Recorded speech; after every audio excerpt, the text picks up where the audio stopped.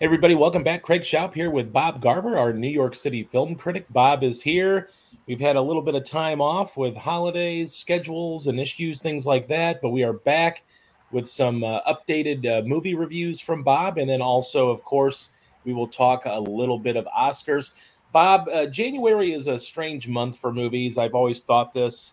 You get a lot of just kind of tacked on horror movies just to start the year. Your best bet maybe is hoping to score some tickets to Oscar movies that are maybe getting wider releases. This has been an Yeah. interesting month. We are going to start with a horror movie, Night Swim. Tell us a little bit about Night Swim and what your thoughts are on the movie. Well, this basically there are three big releases in January, and this show will be about the two that are worth seeing, and also Night Swim, because this is exactly the kind of movie that gets buried in January. Yeah. I guess some studio had some leftover horror movie, and they saw an open weekend and were like, let's put something in here even if it's not something we feel very strongly about. Right. And Night Swim is certainly a movie that is not worth feeling strongly about, except to say that I dislike it. It's about a haunted swimming pool.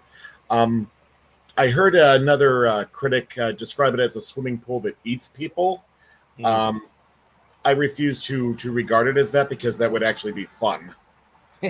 But it's a haunted swimming pool that needs to claim souls for some reason that is never defined. Very murky world building.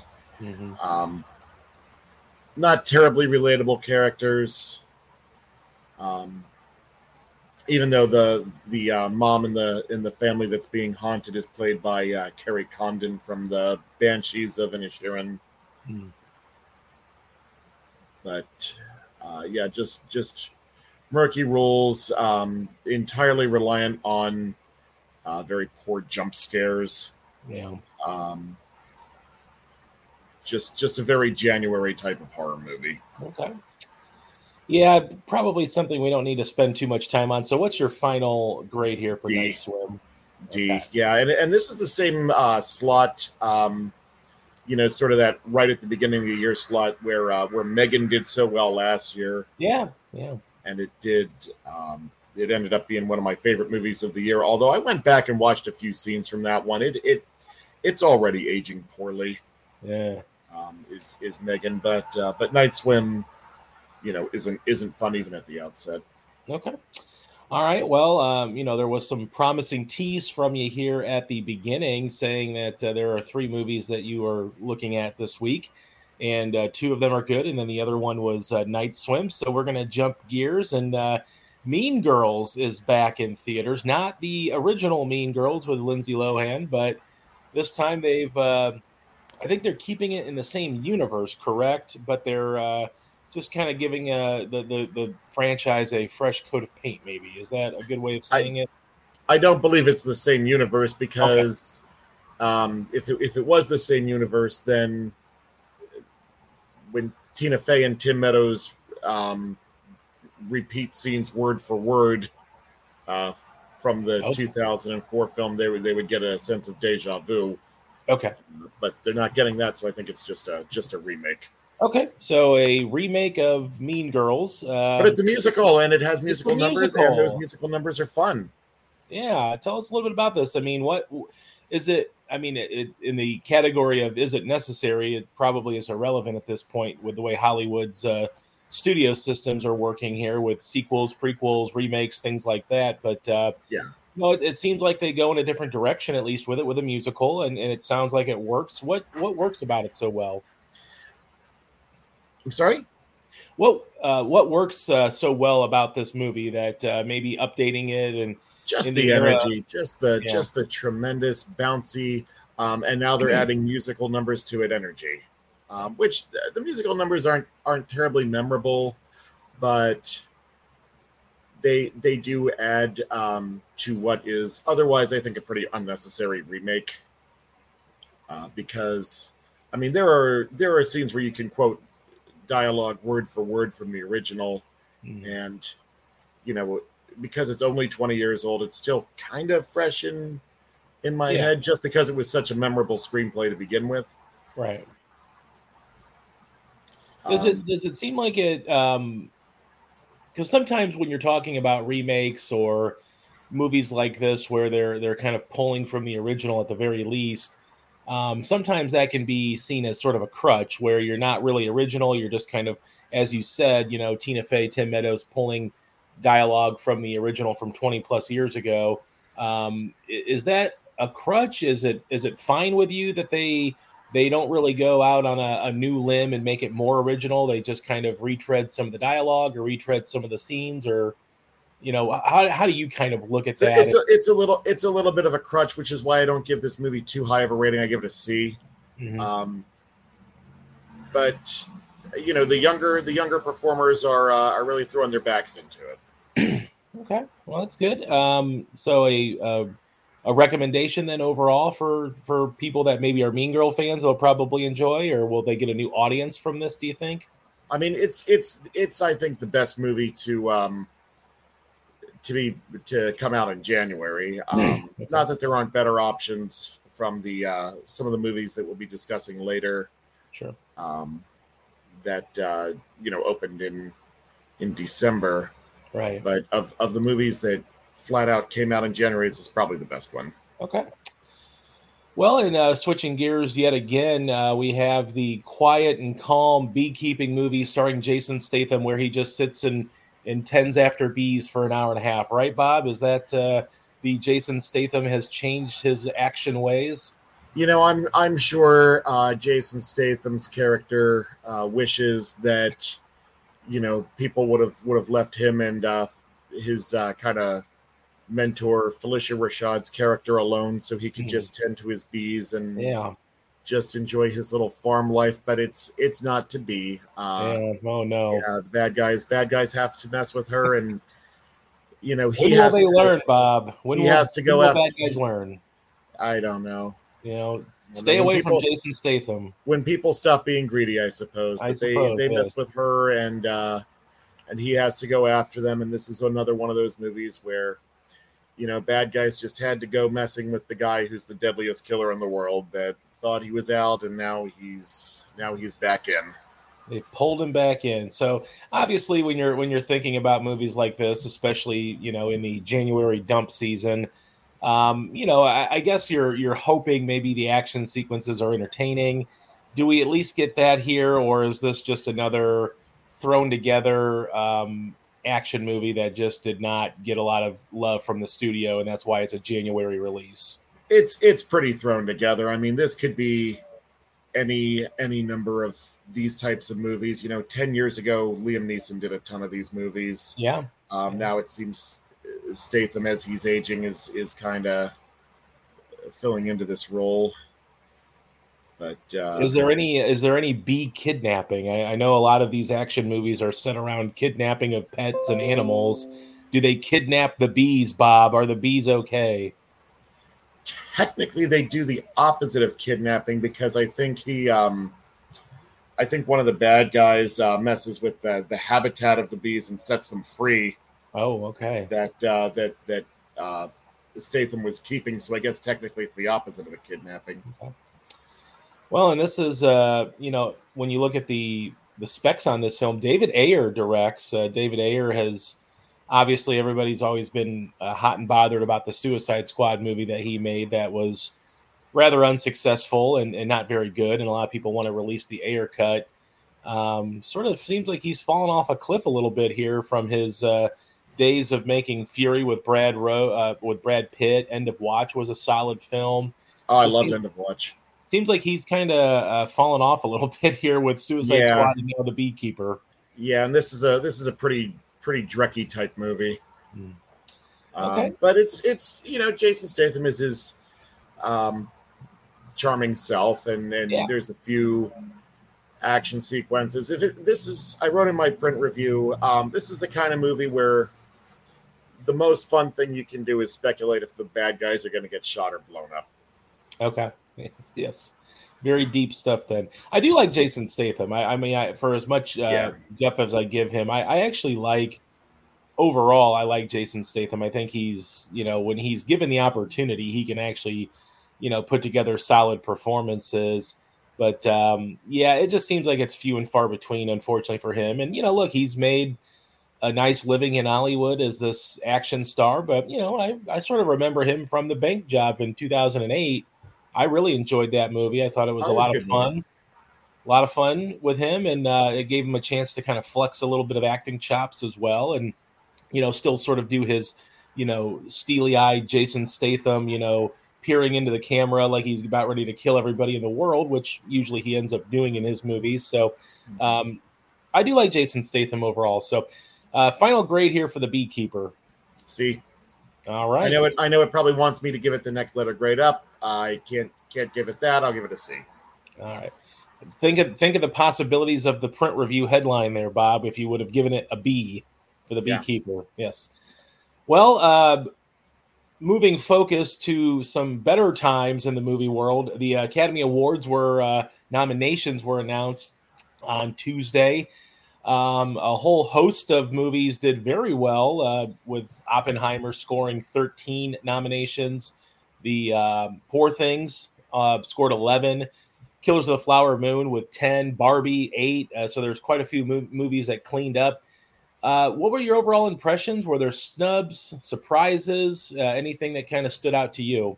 Well, I think the snub that stands out to everybody, and I'm sure will stand out to you because I know you love this movie, was no Margot Robbie for Barbie. Yeah. Which, as the title character of the biggest movie of the year, I feel like she kind of has an obligation to represent the movie at the Academy Awards, but it's not to be. Yeah.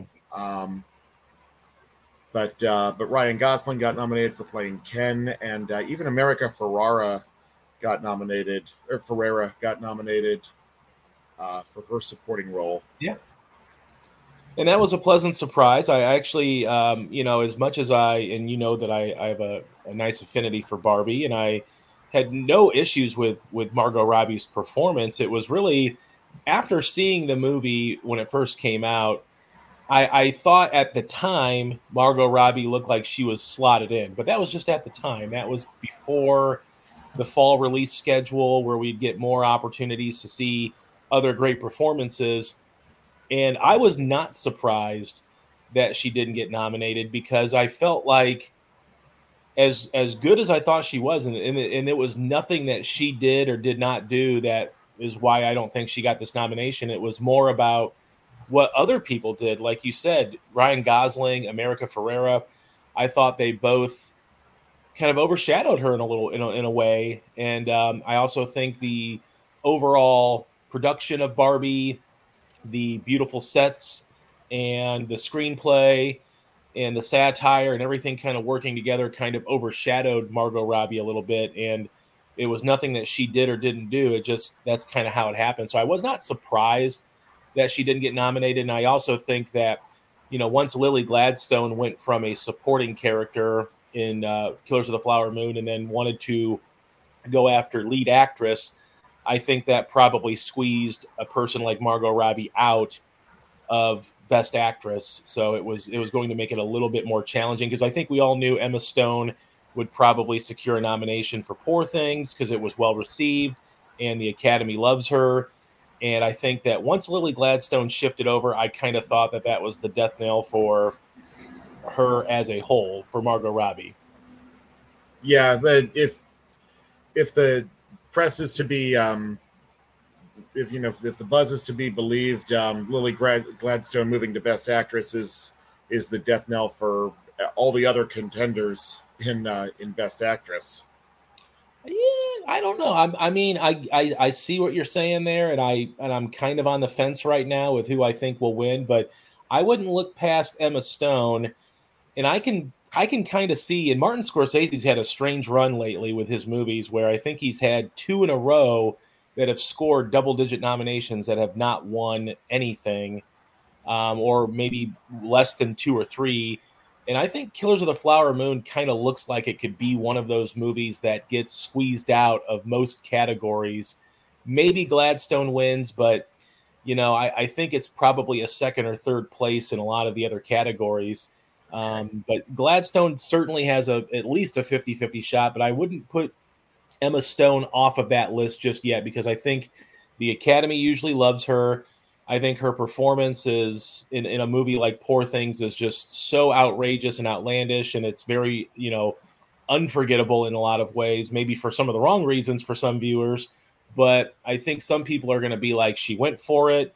And, it's a different type of performance than what Gladstone, produces. And I think we'll see how voters kind of, gravitate. And I wouldn't be shocked if either of them win, but I think those are the probably two front runners for that award.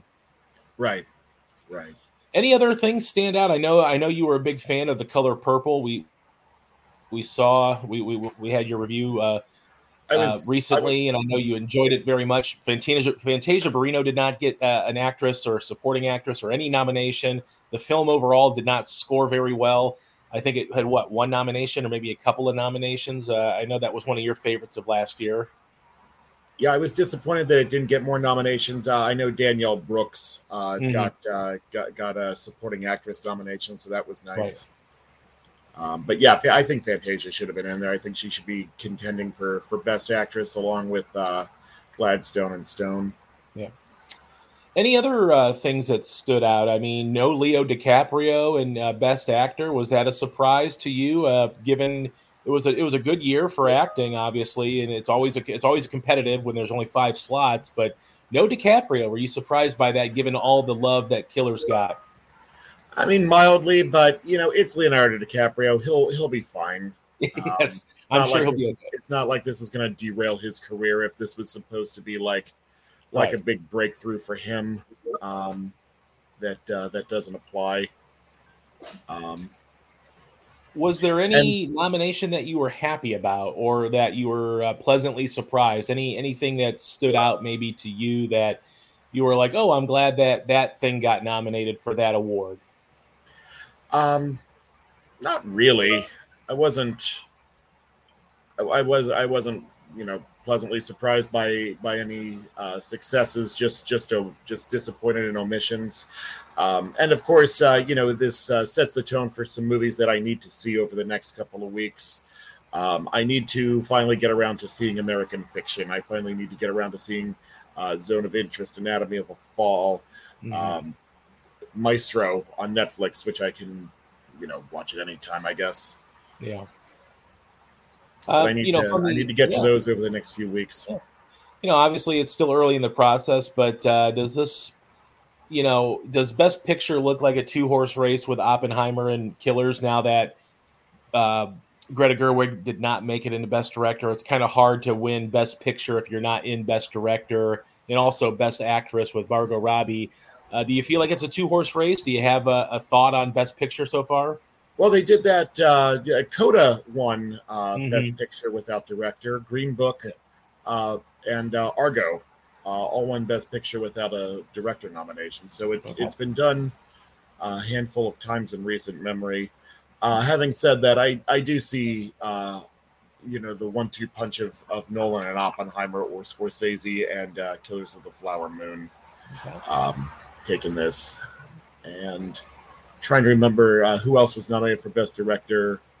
Zone of Interest I haven't seen.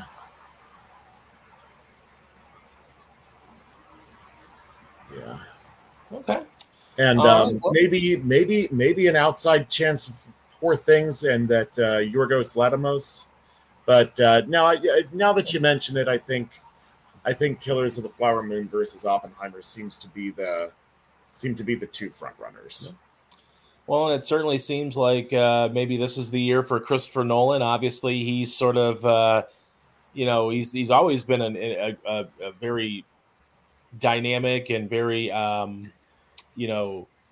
passionate filmmaker. He really sinks his life into these worlds that he creates, and Oppenheimer, no different. Do you think that this is the year that Nolan probably squeezes out that Oscar victory? Yeah, he's due, and Scorsese, of course, having won before for The Departed, of course, his career, Yeah. is arguably too Oscar worthy. But yeah, Nolan seems to do a lot of summer movies that the Academy kind of forget about when it's time to give out the awards in the following spring. Mm-hmm. But I think in this case, they're likely to finally give it to him for Oppenheimer. Well, and it's definitely hard to overlook 13 nominations, the most, and it's probably going to be a favorite in many of those categories. So definitely, it looks like it could be Christopher Nolan's time, and I think that my personal opinion is I think it's warranted this time around. This is not we're going to give him an Oscar because he hasn't won one yet. Because I mean, it's not like a Scorsese effect with The Departed, which Scorsese had been nominated multiple times over and just, maybe got overlooked, unfortunately, for whatever reason or another. But definitely feels like this is not just the right time, but the right movie to really honor Christopher Nolan with an Oscar, given his, standing now in the film community with making summer blockbusters with brains and just making, just totally original films that he makes his own, and kind of makes you think that not a lot of other directors could maybe tackle projects the same way. So definitely an interesting debate that will rage here for the next month or so. The Oscars are March 10th, so be on the lookout for that. We'll have some shows lined up in advance of that for maybe some predictions. So, Yep. As always, Bob, appreciate your time. What do you have coming up here in the near future?